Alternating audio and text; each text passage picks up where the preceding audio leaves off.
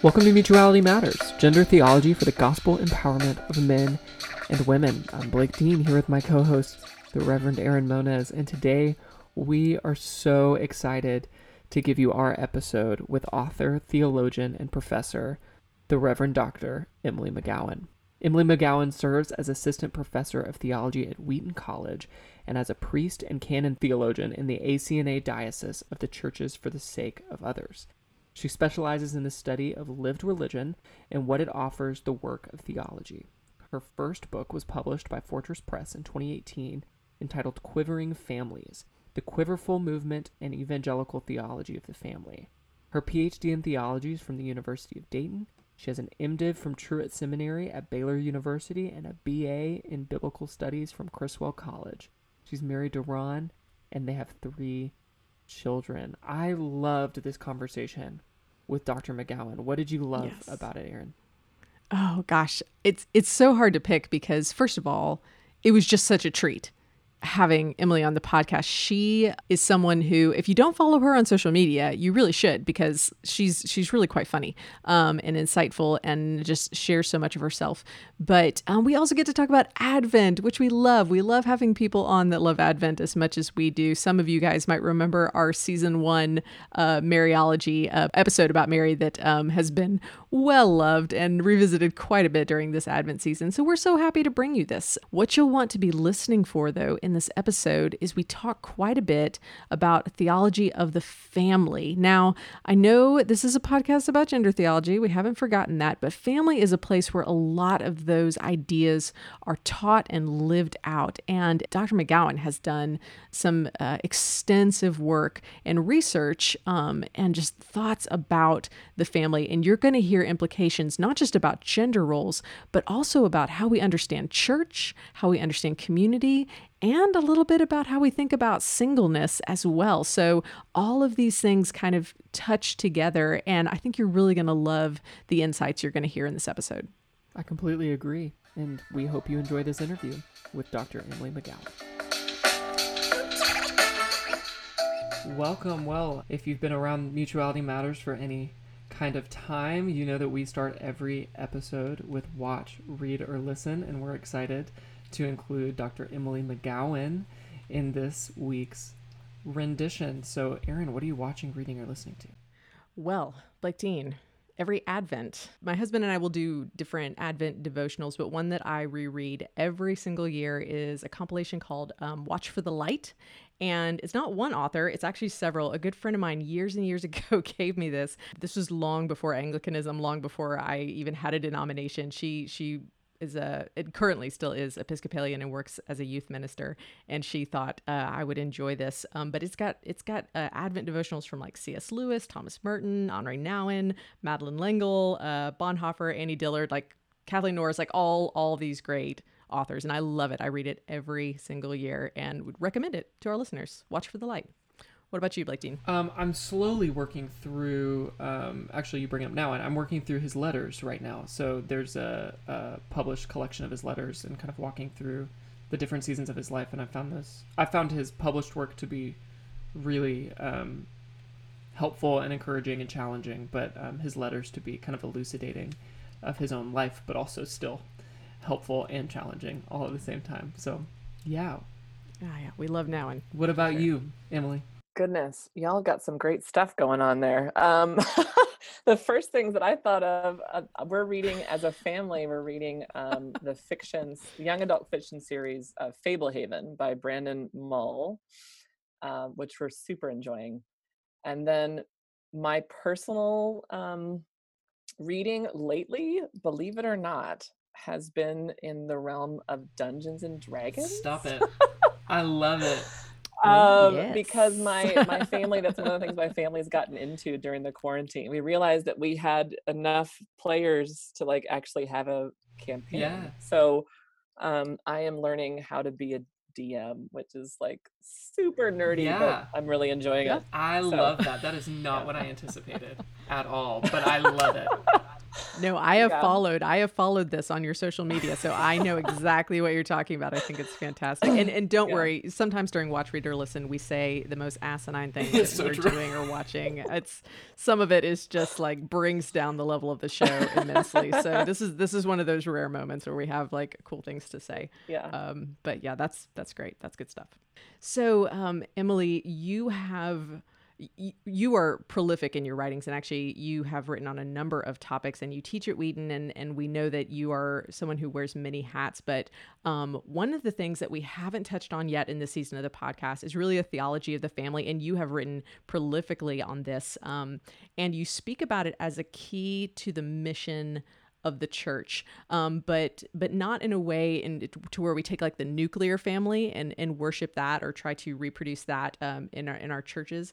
But I would love it if you could just give us an overview of why we need a robust theology of family. Why is that important to both home life and our church life and ecclesiology and the gospel mission? Can you just introduce us to that? Yeah. So I think you actually named one of the reasons why we need a theology of the family, which is that most of us have been under the impression for a while now that family equals nuclear family, which is definitely not the case. So the family, in terms of scripture, and then just in terms of like sociological historical study, is not the same thing as the modern nuclear family.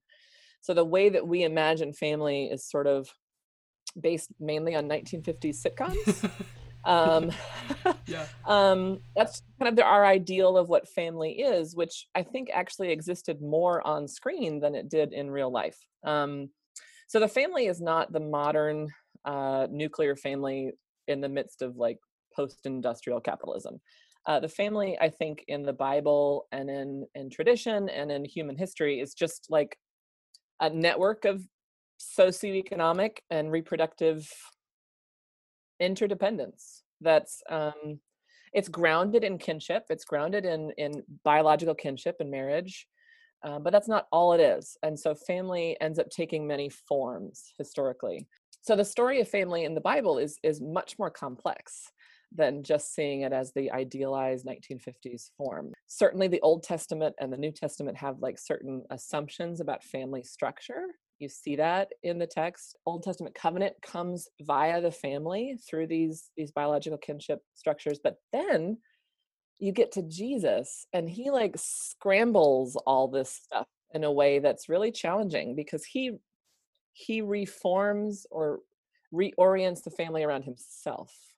So he doesn't eliminate this family, but he does reorient it in light of the kingdom of God and in light of his own person. I think the historical inaccuracies are one of the reasons we need a theology of the family, but also to like actually live as disciples of Jesus. We need to know what the family is and where it falls within the kingdom of God and in light of the church, honestly. So I know that was a long way to get here, but I would say that our theology of the family and our theology of the church are actually ultimately inseparable, that Yes. you need the one to understand the other. Yeah.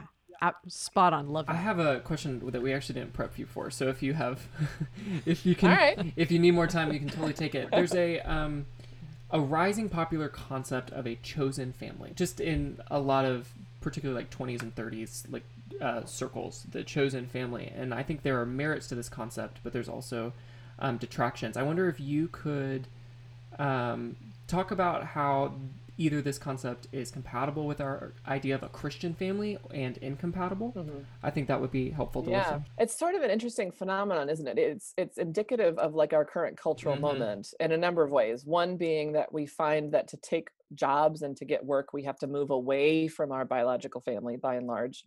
It also is indicative of like the generational gaps that are emerging between young people and their families of origin, that there's so many substantive differences in the way they view the world that they feel they have to like break off those relationships or at least seriously minimize them, and begin something new. I guess I don't know that I would necessarily want to say there's anything wrong about a chosen family. In fact, there's a kind of parallel between that and what Jesus does when he says that his family are those who do the will of his father, those who follow him and keep his commands. So this idea that family can be affinity around this common mission is not necessarily opposed, I don't think, to scripture, what scripture has to say about family. But I will say that there's simply no getting around the fact, like sociologically, that the biological kinship like is significant and formative.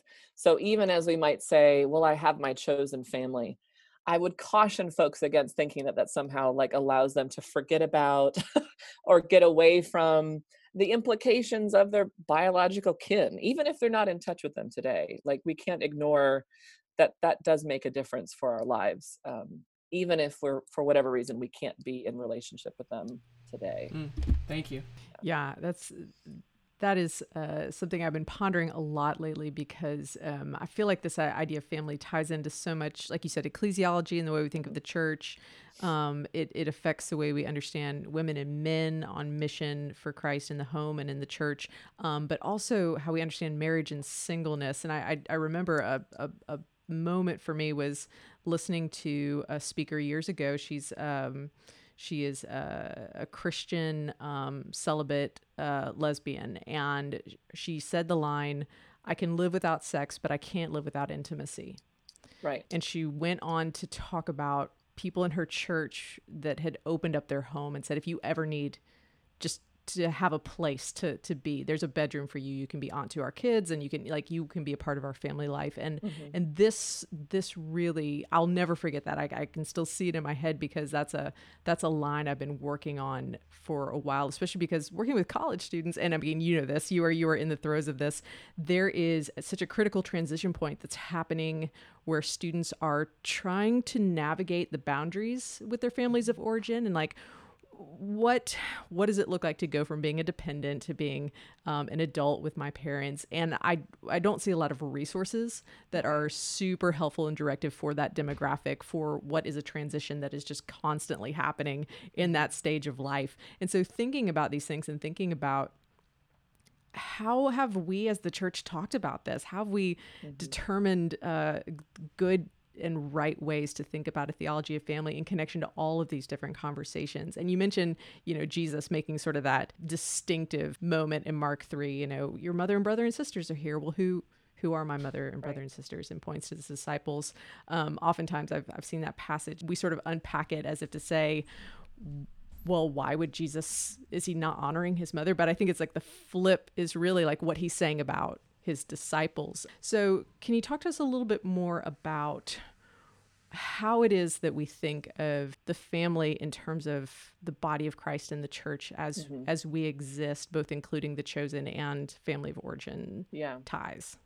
Yeah. So one of the things that I want to do in my writing about family is, I've already mentioned about the nuclear family, but I also think it's important to note that like family doesn't equal marriage necessarily, right? So that singles and families that take a variety of forms are included in family, and that all of us as family, as households, are included in the household of God, the family of God.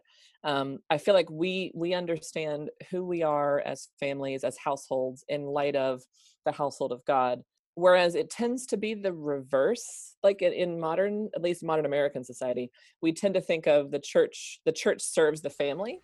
The church kind of exists to produce, like, I don't know, religious goods and services to help the family do its thing and be successful.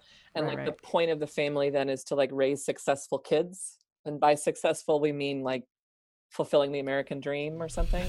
Right. But like that way, we know there's lots of reasons why that's a problem. But I think the main one that I'm concerned with is the idea that the church is displaced by the family.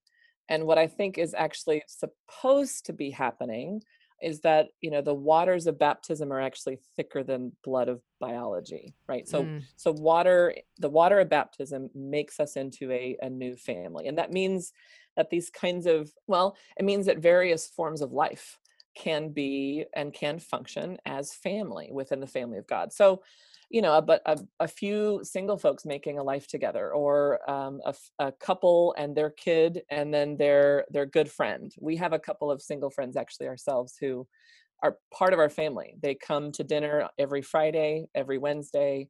We play games together. We celebrate holidays together. We were nail biting over the election together. Um, but I'm kind of getting far afield. But I think that like the family is actually brought up and taken up into the church. The church is the institution, the body that lives into eternity. The biological family, as vital as it is, has an end point. It will come to an end. And so that I think helps to keep it in proper perspective when it comes to all these various forms of life we find ourselves in, single, married, widowed, divorced.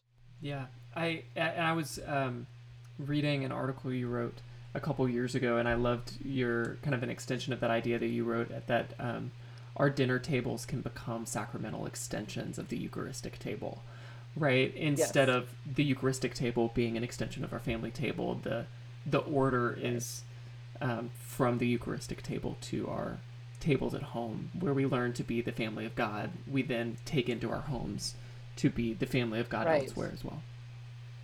Right. Yeah. Yeah. And so that then impacts thing if the church is the place from which families derive their sense of purpose and mission, then that means that, for instance, if you have children, that the point there is not to raise like financially successful, American dream fulfilling children. The point is to raise disciples of Jesus.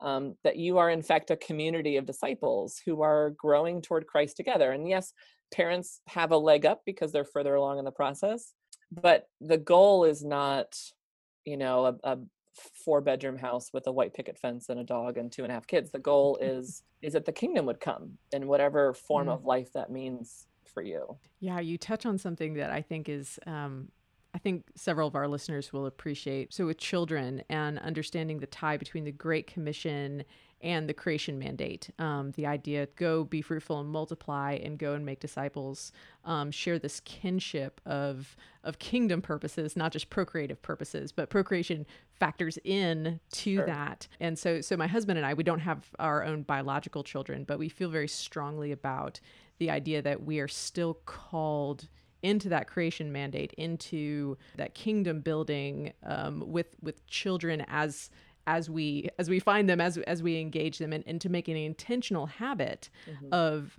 making sure that we're living out that part of the gospel mission. And that took a while for us to really kind of think intentionally about that and look at that. And for a while, there was this idea of like what is expected of us, and separating the idea of biological children, being able to have them, versus just thinking critically about the gospel in our lives. And we realized that those two things came together and Hmm. coincided. Oh, we can fulfill this mission. And so it's beautiful to me how the gospel sort of covers over every place we might find ourselves, whether that's singleness or marriage or with children or without children. And so it's not really about the standard family status quo as much as how is the gospel exhibited and how do we understand family in the course of these varying situations, because it's the gospel and the kingdom ethic, Right. versus just a pattern that we're all trying to cut out and follow. And I Right.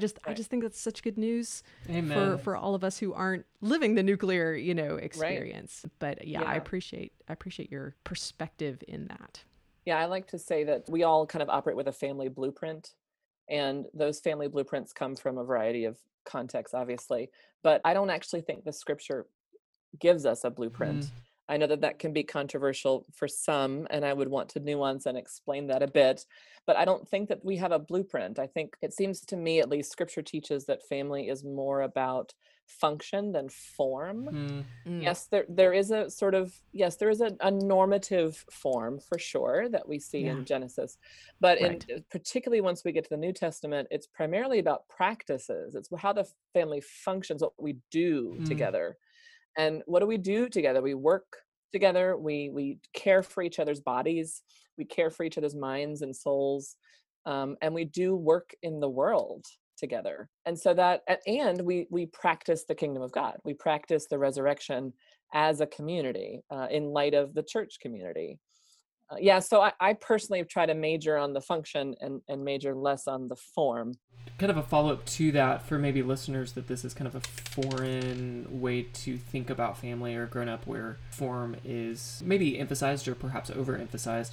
I wonder, could you give some more specific language to what you mean by function versus form? So I'm coming out of the evangelical milieu. So in my context, the form of family that was taught, my family blueprint was that you need the spiritual head husband who is the breadwinner for the family, the spiritual leader of the family, and then a submissive, supportive wife who may work outside the home if she has to, but her highest calling is to stay home and raise their children. And then you have your children who you're trying to raise to be obedient, God honoring Christian kids. And so the family, by and large, at least to me, typically gets equated to like gender roles and roles within the home. So children are supposed to submit, parents are supposed to lead, to discipline, wives submit to husbands, love their wives and lead them sacrificially. So that's sort of the vision of family that I was given. And it does map right onto that nuclear family that we were talking about earlier from the 1950s. What I'm trying to say about function is that family is as much or more so about what we do for each other and together. So I was raised by a single mom. And surely we don't want to say that she doesn't have a family because she doesn't live up to that form, that blueprint that we all have. Right. But she cared for us and clothed us and made sure we had good education, make sure we were supported emotionally and mentally and all that stuff. Made sure we had spiritual nourishment from the church. So that's functioning as a family, even if the form is not mapping onto this idealized vision that we all have. And you could say the same of, grandparents who are raising their grandkids, or again, widows or widowers, whatever it might be. So well said. And I think this is one of those conversations where, yes, the nuances are important, right? Because we don't want to just say, it's choose your own adventure when it comes to what constitutes a family. But at the same time, there's a rigidity that is like superimposed onto this idea of family. And I think partially because there is a lack of, I think, extensive literature and study and teaching that does more than just apply to some of the surface basics of, keeping obedient children, keeping a marriage together, which are all, good and important and I, not a problem at all. But that sort of behavior management, sort of maintenancing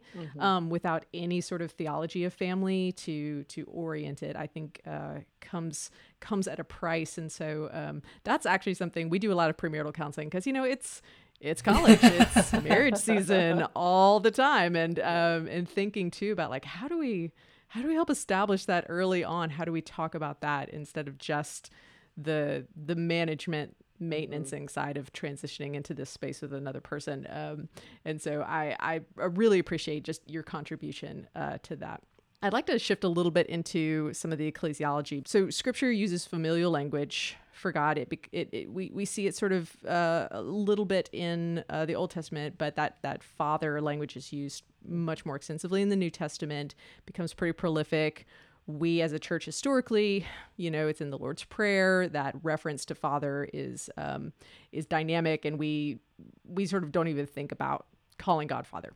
Then we also have this history where in the church, we begin referencing to each other as brother and sister, which again is also easily just sort of overlooked and taken for granted. And because I didn't grow up in a liturgical tradition, when I started getting into a place where my pastor was a priest, and we would call them father or mother, all of this sort of tied in. And I remember Tish Harrison Warren at one point, I think it was a podcast she was on, she mentioned she made a case for why the church needs mothers, and it ties into some of this orienting language of family within the church. And you yourself are a priest, and also a professor and a mother to your kids, and you occupy a lot of these spaces. And so can you tell us a little bit about, just from your own perspective, about this idea of use of familial language, especially within the realm of the priesthood? And of course, we're speaking really from the Anglican tradition here, so there's a niche to it. But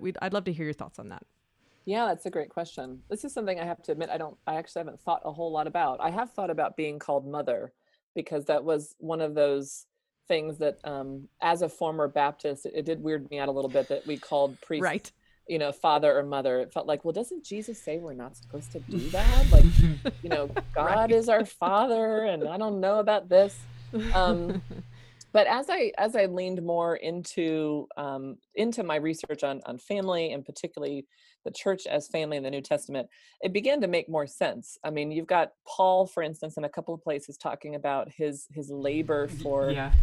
the church, like that of a mother. And this language is all through the writings of the church fathers, the mystics especially. And so I think it is actually helpful in reframing ourselves, again, not abolishing the biological kinship and biological family, but Right. like setting it into its proper place within the church, so that, I am mother to other people's kids. I am Mm. spiritual mother to them, and to other people in the congregation, young and old. There's something beautiful about that, particularly if your family of origin was not very functional, nurturing. We should also acknowledge that there's plenty of ways that that can be abused as well, right?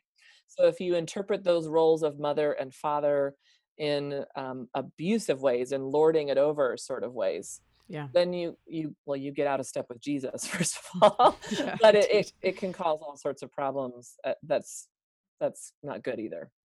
Yeah, and I think for our friends, because we have listeners from across the spectrum of denominations, there's this idea. I think that even though, because I'm with you. There was a leap of like calling someone father or mother in these Mhm. roles and sort of getting used to that, but also thinking of the idea that just like we would say an ideal family situation would have a father and a mother as part of that, and then also communities of fathers and mothers who are Mhm. feeding into that family dynamic as a spiritual and caring community. Thinking about our church leaders and caretakers and mentors as thinking we can't just have fathers. Right. We need mothers in the church, and so yeah, I say that to kind of offer a possibility to our listeners, especially many who are curious about ideas of women's ordination, without going into all of that, just to suggest the idea of women being engaged at a significant level where that spiritual motherhood Mhm. falls in alongside of the men who are also kind of fathering the church, regardless of the labels or the ordination process or the authority that Mhm. is given. I think thinking more about that balance in the church of mothers and fathers Mhm. was really helpful to me in my own journey to think about my gender when it came to my role Mhm. in the church. Well, So and just to add on to that, the other thing that I would make sure is clear is that being a spiritual mother or spiritual father has nothing to do with whether or not you actually have biological children, or adopted children for that matter. You can be a fruitful spiritual mother, a fruitful spiritual father, and not be married, and not have your own children. Which is, I think, we see that more readily in places like the Catholic Church, where they have an actual vowed orders that are seeking to be spiritual mothers and fathers without marriage and children. But you can see it in our churches as well. So I would hope that people can imagine themselves in that place even without that. I was thinking similarly in the Catholic tradition, but also in more liturgical traditions, for lack of using the exact same word, the tradition of having godfathers and godmothers present at Yeah. baptism, right? And I love, for our listeners, we had Dr. Carnes on talking about motherhood, and in her book, she talks about the experience of like releasing her daughter in baptism to their godparents, and what an odd experience Mhm. that was for her to even intellectually or emotionally grapple with. But I think that's another really beautiful image of the family of God Mhm. being not superseding, but being the foundation on which all the other things grow. Yes. yeah. Yeah, that's beautiful. Yeah, and if listeners are familiar with some of Blake's story that he has told, his whole sort Oh of yeah. gateway drug into gender theology was because Blake he's a triplet, and there were these amazing, incredible single women who were surrogate mothers for the entirety of their Still here. upbringing. Talked to one last week. Yes, Yeah. exactly. Exactly. So yeah, just seeing that in action, I think I hope that our listeners are hopefully hearing some questions and hearing some ideas that maybe they've never pondered before, maybe they've never thought of. And we offer that to them as sort of a dipping a toe into the exploration of a theology of family, but really getting down to some brass tacks, because it is Advent.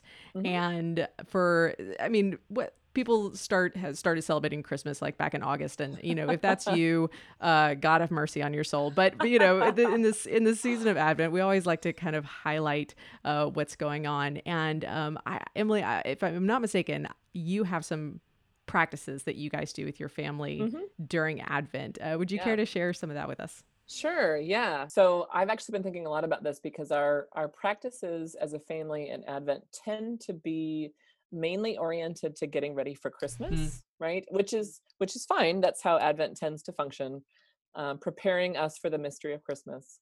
But I've actually been thinking whether we should change up some things, because Advent traditionally was focused on the second coming, right? It's not just the first coming in the incarnation, but the second coming. Yeah. And I don't know about you, but right now, like, I am ready for some like second coming judgment.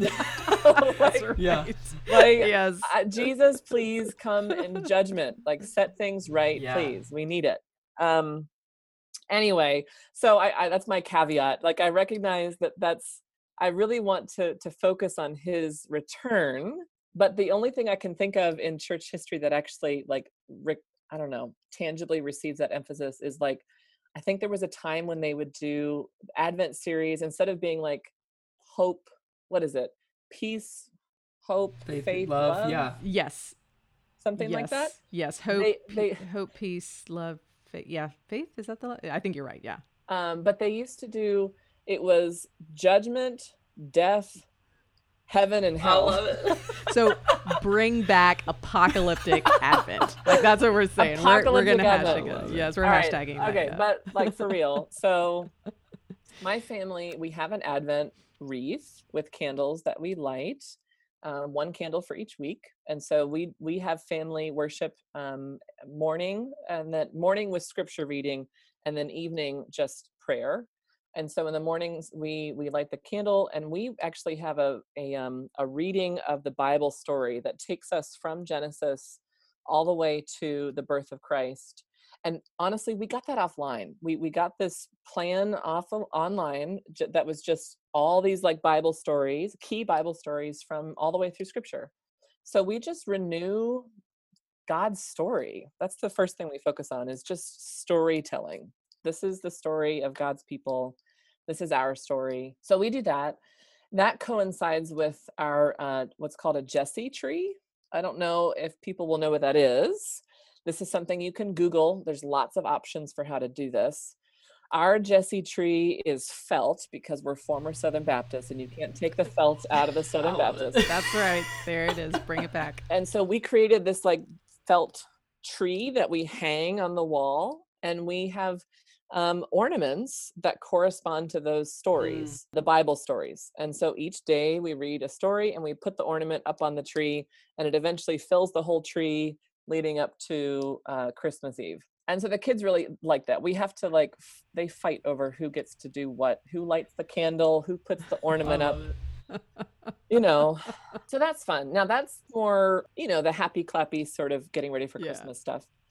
For me, this season, I will say that I am renewing my commitment to pray the Great Litany, which is something we don't think about normally till Lent, because it's normally the first Sunday in Lent. But man, is it relevant right now, particularly in the midst of a plague, in the midst of a tumultuous national election. Yeah, it just feels like everything is in disorder. And so Advent is traditionally about anticipating Christ's coming and coming judgment.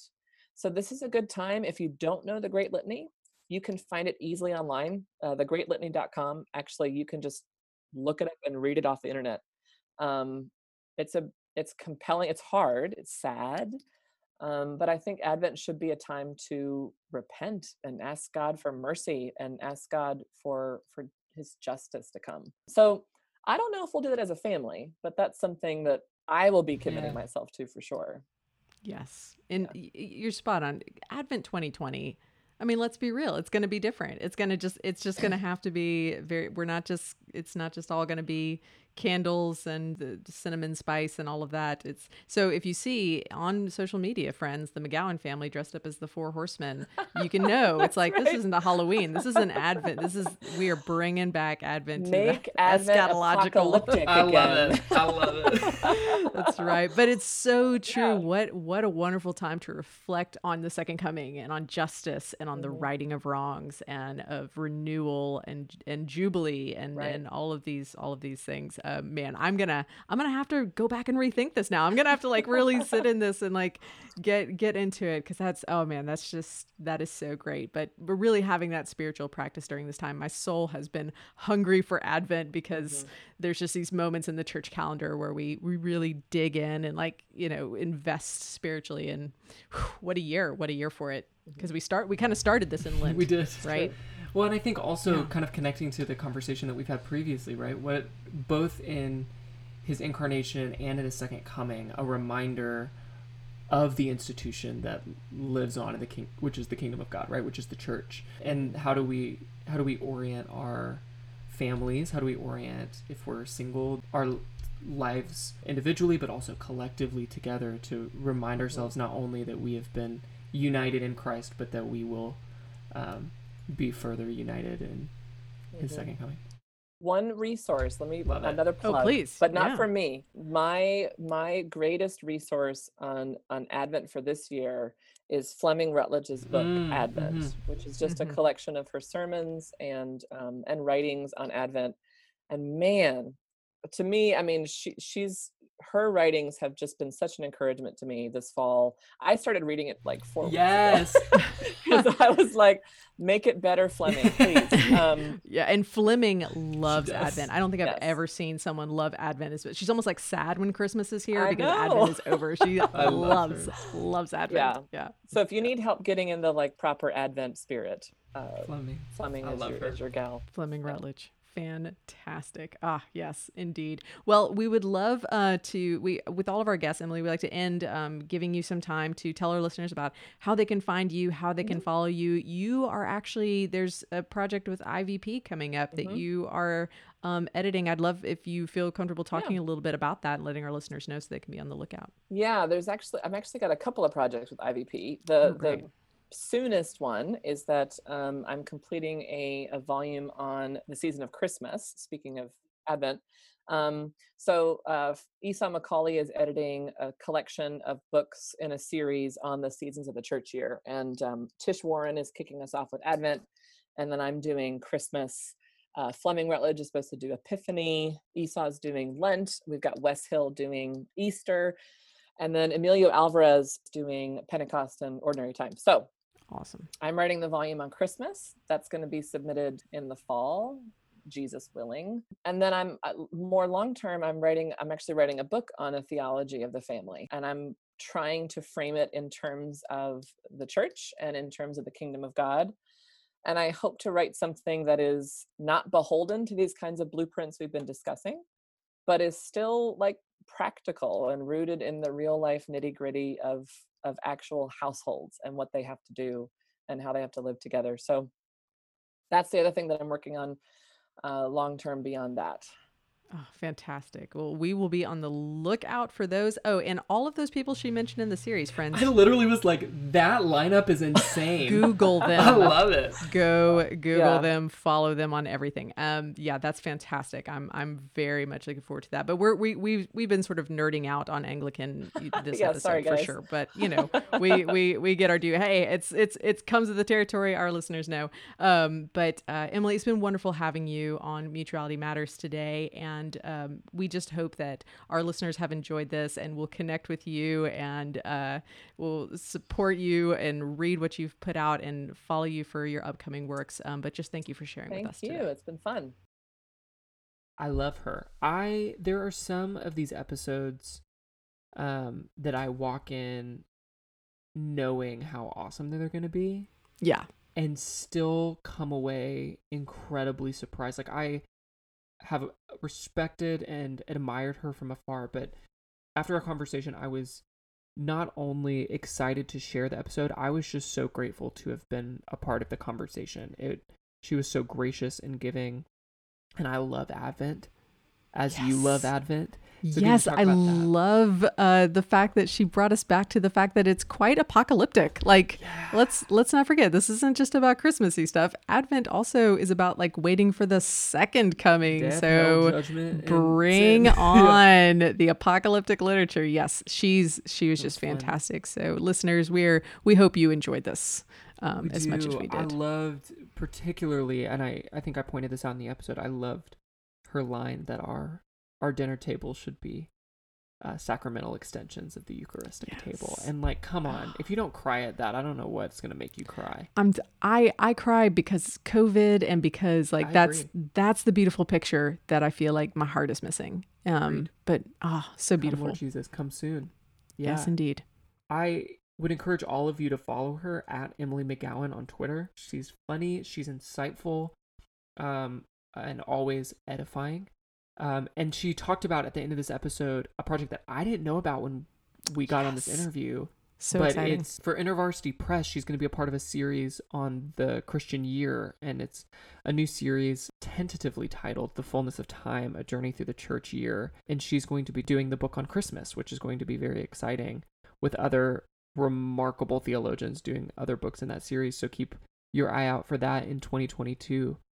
But we thank you for joining us today and listening to our conversation with Dr. McGowan. If you enjoy our podcast, and we hope you do, we'd love to hear from you. We're on Facebook, we're on Instagram and Twitter, but please leave us a rating or review on whatever podcast platform you use. We appreciate you connecting us to other listeners and would really love your feedback. Also, if you really liked the podcast, you should join our Patreon account. Yes. We put up really fun content, some very, very unedited conversations about a myriad of topics. And we'd love to see you there and connect with you there, so you should go check that out. I'm Blake Dean with my co-host, the Reverend Aaron Moniz, and our fabulous producer, Bailey Dingley. We're Mutuality Matters. Thanks for listening.